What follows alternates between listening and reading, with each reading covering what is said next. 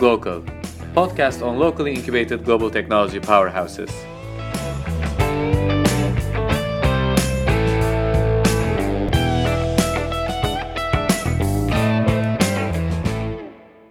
This is your host Enes. We had our first international episode with Alex from Competera.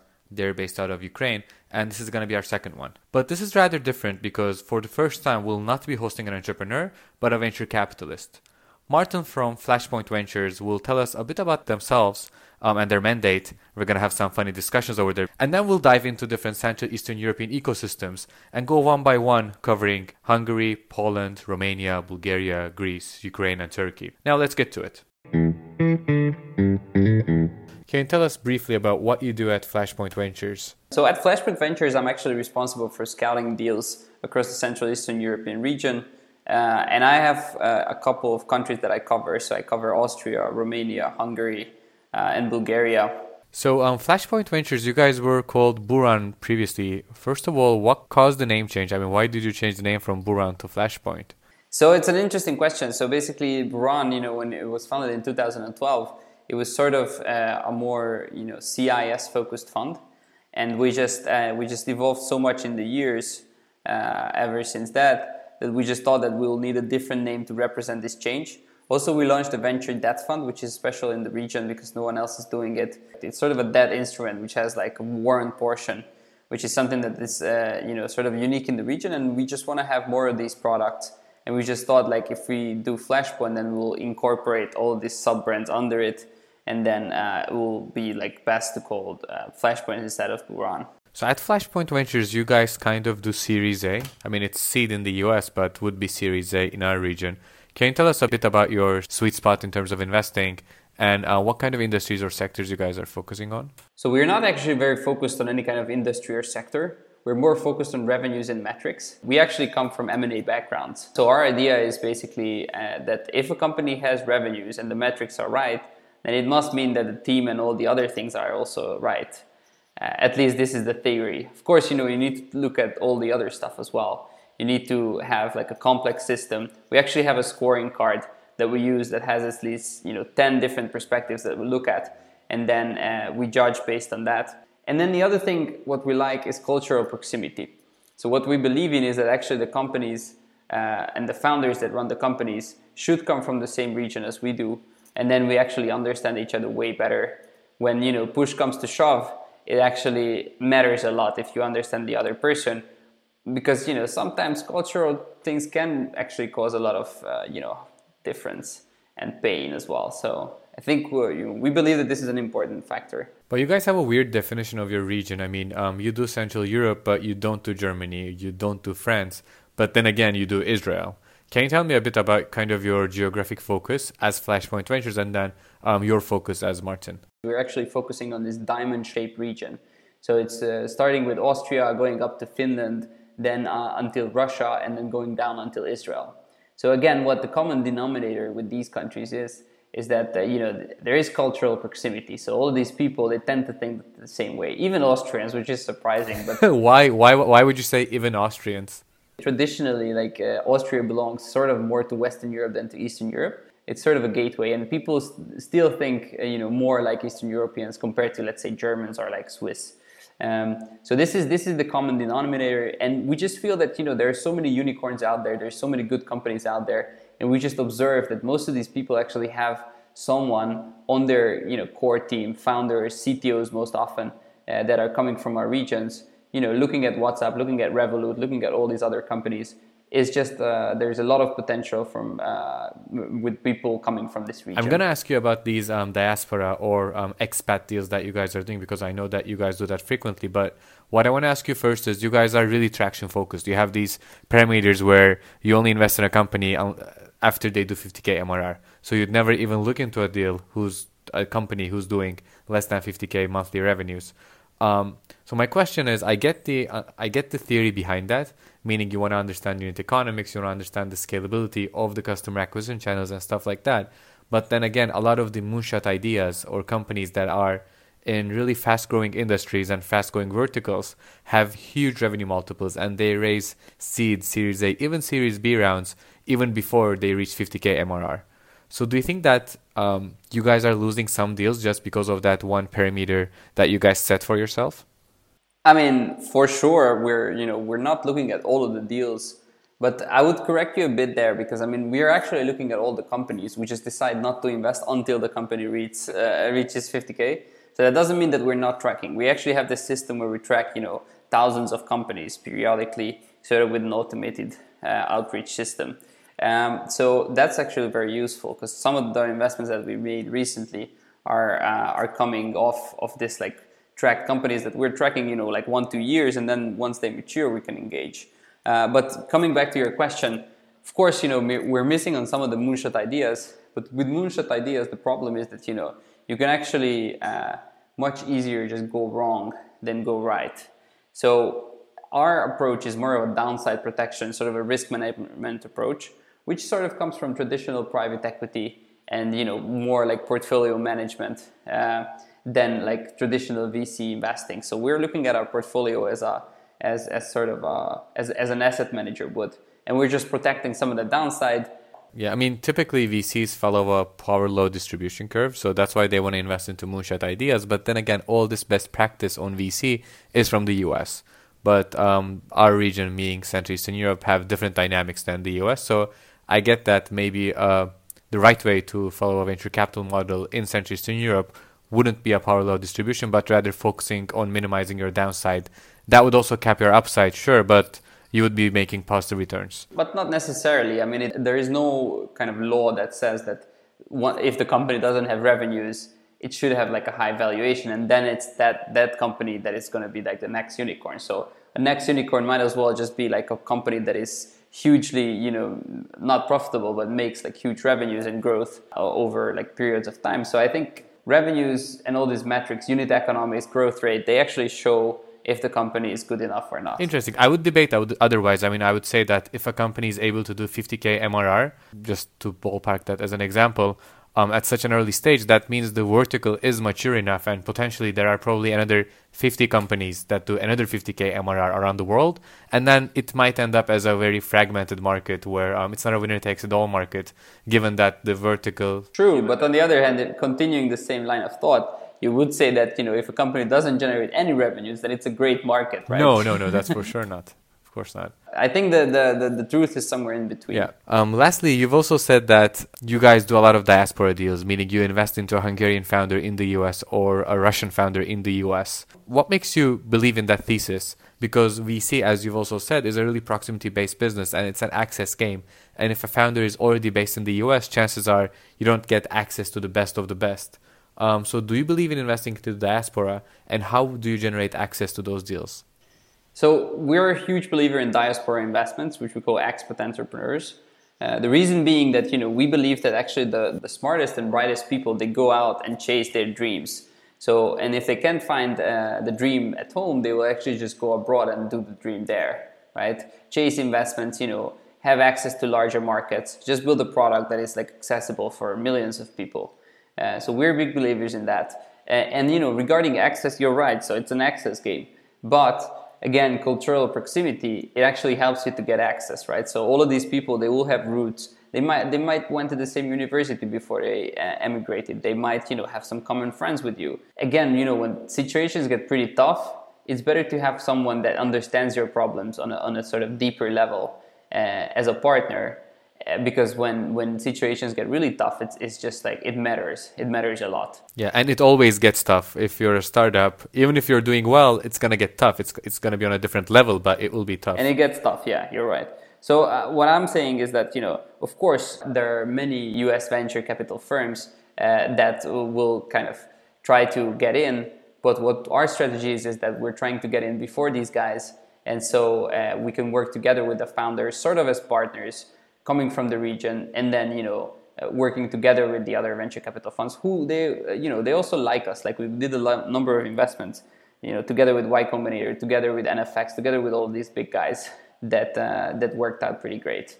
And what's your biggest success story out of Flashpoint? I mean, of course, out of Buran, which is what it was called before. What's the biggest success story out of the Fund 1? I think if we talk about success stories out of Fund 1, there's a company called Netology, which was sort of the lynda.com for the CIS region.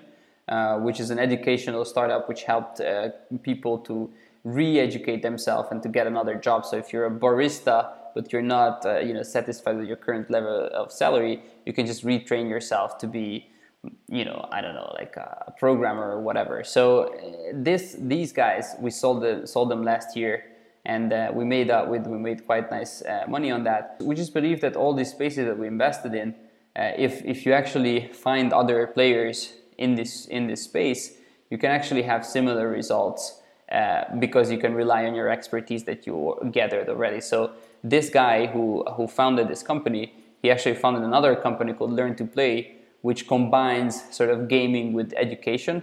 So it says that gamers is actually a huge space, and there is just a lot of money flowing into that space. And so there will be gamers that want to spend money on being better at games. So they will just offer educational videos for these gamers, and then with the help of that, they can become better players. But so the company, it's called Netology, right? Yeah, the one where we exited, yes. Yeah, so Netology, I guess it was CIS focused, but looking at your portfolio, you guys don't like local or even regional companies, meaning you don't want to invest into a Polish company that's operating just in Poland. Same goes for Turkey. You don't want to invest into a Turkish company that's just operating in Turkey. Is that something that you guys consider? Do you only want to invest into companies that have a global appeal? Yes, we believe in globally focused companies, and there are a couple of reasons for that. The first reason is that if you're globally focused, your downside is sort of protected by the currency mix that you're covering. So if you're locally focused, like, let's say if you have a Turkish investment, Turkish lira devaluated like 40%. If you invest out of a dollar-based fund, it's not very good for you. So if you have actually the revenue mix, at least it's like a balanced mix. It should be a balanced mix. And we believe in the companies where most of the revenue is coming in US dollars or euros, depending on what the fund is denominated in. This is like traditional sort of risk management approaches. You want to put your money in something that is in the same currency, so you don't run the currency risk too much. Yeah. And that's one reason. And the other reason is that developing something for a small market, even if you have some traction, there is a limit, so you're capped on the upside. And if you shoot for larger markets, it will just help you with the number of opportunities. It's just a much better space to shoot for. What we're going to do next is we're going to speak about the region, compare different countries. First of all, you are based in Hungary, but you are not focused on Hungary. What are the countries that you cover yourself within Flashpoint? So I cover Hungary, Romania, Austria, Bulgaria, and Czech Republic. So a lot of the Central Eastern European countries that you guys are Yeah, focused. most of them, yes. And what's a common trend that you see either in your deal flow or in your portfolio? I mean, is it more B2C or B2B? Is it software or more hardware? What are some of the trends in the region? I think regional trends is that, software rules. So the majority of the companies, what I see, are software companies. And this is also the case in our portfolio. So the majority of the companies are software companies, mostly focusing on software as a service. And we also have this peculiar type of like B2B2C companies. So basically B2B companies selling for businesses that at the end sell for customers. We just believe that it's a good model because it actually kind of reduces our risk, but still doesn't really lose touch with the end customer because it's just like one step away. Looking in our fund and our deal flow, I would say the same, meaning we do a lot of B2B. And the reason for that is just like you guys, we want to invest into companies with a global appeal, meaning technology that's, say, developed in Turkey, but then sold in the US or in the UK. B2B tends to be more fragmented, meaning even if you're the 10th largest player in any B2B vertical, you are big enough, you are venturable, and you are exitable. Someone will acquire you. Which is not the case with B2C. In B2C, a lot of these B2C markets, it's either winner takes it all or just a couple of winners. And to bet in a Central Eastern European or Turkish entrepreneur that he or she is going to be the largest in the world is tough because there's not that much B2C expertise within the region. And most of the success stories, at least the global success stories, have historically been B2B. So we do more B2B than B2C as well. If you test your market, your local market, that is likely to be very different from a large market that you will target later on. So even if your product is successful in Hungary or Romania, it doesn't mean that you will actually be successful in the US or Germany or whatever. Yeah, I think those are two really different plays. When I look into our companies, I'd say 50% of them are in blue ocean and the rest 50% are in red ocean. The ones that are in red ocean start locally, then they try to grow regionally, meaning from Turkey they open up office in Poland or Russia, and then potentially they can go to Romania, they can become a regional company. A lot of these markets are immature, right? Even though the vertical is mature enough, these markets are immature, and if you want to go and compete in the US, your competition will outkill you easily. Those are the red ocean ones. For the blue ocean ones, they are looking for early adapters. They're not scared of the competition because then again, the market is not mature enough.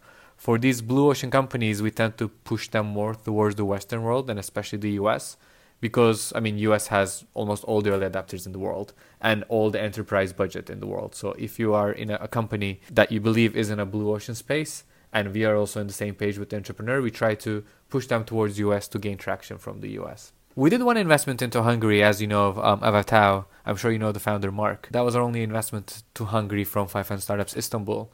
But when I look into the Hungarian ecosystem, I see a lot of capital with Jeremy Funds, then EIF, then High Ventures, the Hungarian Innovation Ventures, put so much capital that there's more capital than entrepreneurs, which would of course limit the opportunity for outside investors like ourselves. What's your take on that? How do you view the Hungarian ecosystem? I think my view is very similar to that. What I like to say is that, currently in the Hungarian market, there are just more Eskimos than animals. So it's just it's just basically a funny place to be as an investor at the moment. I think the big problem with a lot of capital is that actually it makes entrepreneurs a bit lazy.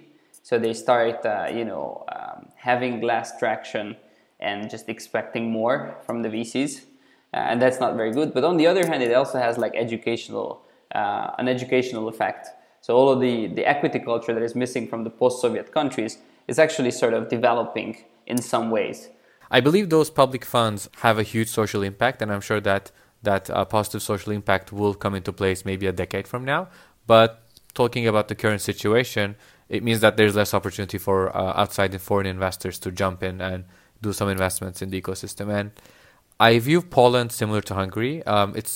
There's a lot of capital in Poland, but the difference is since it's a much bigger country, we see a lot of more entrepreneurs that pop up in different cities.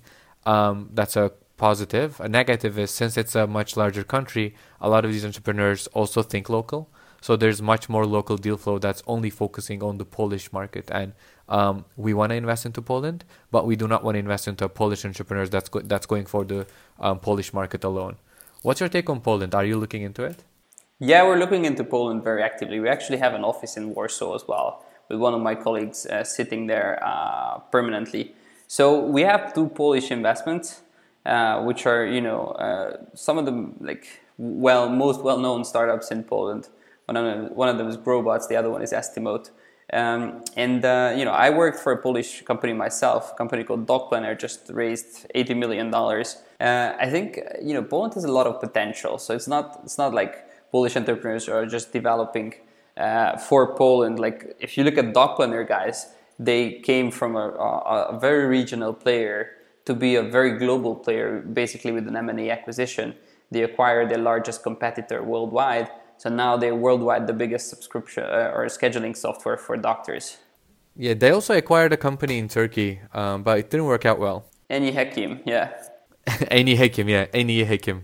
Yeah. Well, I mean, it's like with every M&A, right? Like maybe 70% of M&A acquisitions end up being not very useful. Yeah. And the other 30% might turn out like Instagram or YouTube, so you never know. Last time I saw you physically was in Romania like a month ago or so. I'm also looking into the Romanian ecosystem. After UiPath, I guess there's a lot of foreign investors that are trying to pour money into Romania.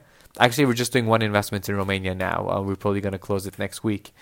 So Romania, I would say there's not that much capital compared to Poland or Hungary.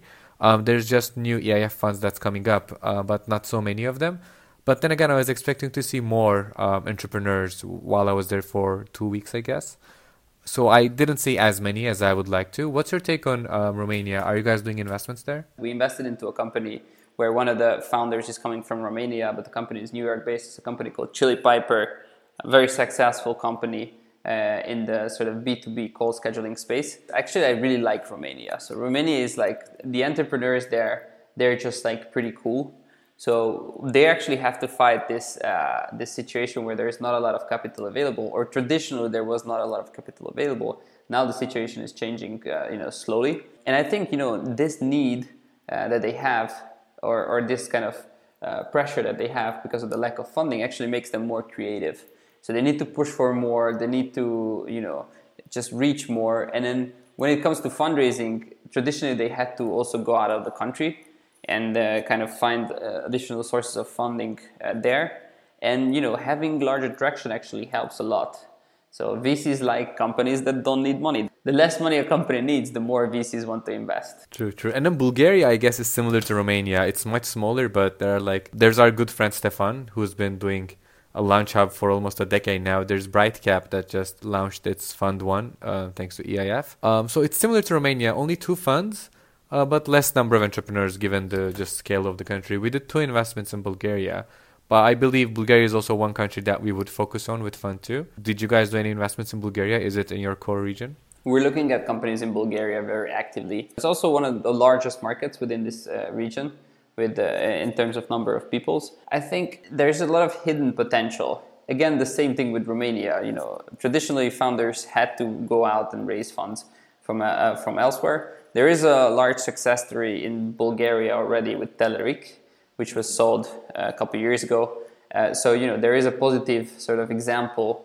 And what the good thing about it is that this give back culture has already started. So the Telerik founder guys, they actually do the angel investments and launched funds themselves. Slowly, this ecosystem is actually going to improve a lot as well. And the number of good investment opportunities is going to rise in the coming years. From an entrepreneurial opportunity perspective, I saw Greece similar to Bulgaria, but the problem with Greece is, I guess, just from a VC perspective, from an outside external VC perspective, there's a lot of new funds. There's 6 funds that emerged with EIF or by EIF, so it's becoming much more competitive. I guess Greece will become like Hungary or Poland in the coming years in terms of that, but I know you don't do Greece yourself.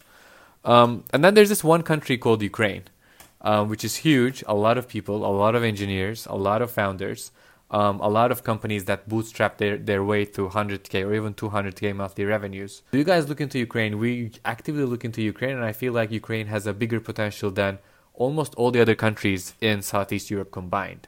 I agree. So Ukraine is the true underdog. So it's basically the company where there's a lot of software talent. There are a lot of smart guys, and there's not a lot of capital that is like being invested in Ukraine. So that's why people that want to make it big, they actually have to leave the country. So this is what we see a lot. But even local entrepreneurs, they create like amazing startups sometimes. Actually, we invested in Ukraine in a company called allright.io. So we believe in the engineering talent there, and I think it's definitely something worth looking into in the future as well. What I like about Ukraine also is that it has a decentralized ecosystem, meaning the ecosystem is spread around different cities. You go to Kharkiv, you meet with entrepreneurs. You go to Lviv, Odessa. There's a lot of these ecosystems in every single city you go to in Ukraine, which isn't the case in, say, Greece or Bulgaria, unfortunately. It is like that in Romania, but Ukraine is a whole new level. You guys also look into Turkey. So, A, how do you feel the Turkish ecosystem is? B, are you guys going to be actively investing into Turkey in the coming years? I think, Turkey is a very interesting country. Unfortunately, it had some setbacks in the recent months, years, due to, currency devaluation and all this other adversity that you guys faced. But I believe in entrepreneurial talent coming out of Turkey. The one funny thing is that we notice with Turkish companies is that they're really good salesmen. So sometimes they're even too good sometimes. Like sometimes looking into the numbers, they don't really, match up what we expect later on. So when we do like sort of pre-due diligence, then the numbers actually are a bit different than what people said. That's really worrying. Yeah, but it's in a good way, right? So, but I believe in Turkey. I believe in Turkish entrepreneurial talent. And I think, once you sort of overcome these setbacks, which actually can make you stronger even. This region is like very unique in the way that we actually have to face a lot of these difficulties, right? And even facing these difficulties, we can make it sometimes. So I think that's the message for Turkey as well. And that's the message for all the people in Central Eastern Europe, that, this actually will make you stronger and you'll be much better than all these other guys that have everything at their fingertips, because you actually had to fight harder but will be like a better company after all. Interestingly, when we started the fund about 3 years ago, I would say 80% of our deal flow was locally oriented companies, so companies that are going for the Turkish local market. But as a fund, we wanted to invest into companies with a global appeal. Fast forward 3 years, given what happened with the economy and the currency, I would say around 50%, maybe even 60% of our deal flow is entrepreneurs with global ambitions, which is good, which shows how like these problems made them stronger. People adapt and people want to go outside their own country. People want to hedge the risks within the country while also using the talent base of the country. So my last question to you would be, what about Glocal? What makes you excited about Glocal? Why are you a part of the podcast? And what's coming in the next episodes? So Glocal, I think, when I first heard the idea, when you pitched it to me, it sort of intrigued me immediately, because I think there is a missing link between entrepreneurs and VCs. And also there is a missing link between entrepreneurs that have sort of made it and entrepreneurs that want to make it. So I think Glocal is like a very good project that will sort of help this in the future, so that people actually have some first-hand experience of the experiences of all of these people that have either exited or have built a huge company or just made it against all odds, And I think, what I especially like about the concept is that it's international, right? So it's not just in a local language, because you have many articles about Turkish founders, Hungarian founders, etc., but you don't have it in English. And so this will actually help to put, all of these people together from different regions, have sort of a cohesion, and then Romanian founders can listen to Turkish founders, Turkish founders can listen to Austrian founders. It's very interesting, it's like something that has never been created before. Also, putting it in contrast with the US, because all the materials that you read about venture capital is mostly about US or UK VCs writing about stuff. Eastern European VCs, they're kind of, they don't put out a lot of materials and a lot of articles about how we think and how we do stuff. And so in the coming episodes, we'll talk with Hungarian entrepreneurs, we'll talk with Austrian entrepreneurs, and we'll talk with another couple entrepreneurs from around the region. And I think those will help to kind of make this cohesion. And also, my personal goal is also to bring VCs and founders a bit more together. I have a video series where I'm trying to explain some of the stuff that VCs do in a more understandable format called CEE.VC. So I think together with the podcast, it's like very good educational series that will help entrepreneurs to just be more educated about all of this landscape. It's great to hear about your passion. While I was starting Glocal, my main ambition was, I hear a lot of stories and I recognize patterns into how companies scaled outside their own country. But a lot of these strategies that are spoken inside closed rooms are confidential, so I cannot disclose them. I cannot give out stories of how founders persevered and they made it. But who can? The founders themselves. If I actually shoot these podcasts, the founders themselves will be telling the stories, and then these stories will be publicly available. I'm looking forward to the upcoming episodes, and thanks again for joining it. Thank you for inviting me. This was a good episode to learn more about the Central Eastern European landscape. And as previously mentioned, Marton will act as my co-host in the coming episodes we're going to shoot in Hungary and Austria. As usual, you can reach us on our website, theglocal.co. You can reach us on Instagram at @theglocal_podcast, and you can reach me personally on Twitter at @EnisHuli. See you in the next episode.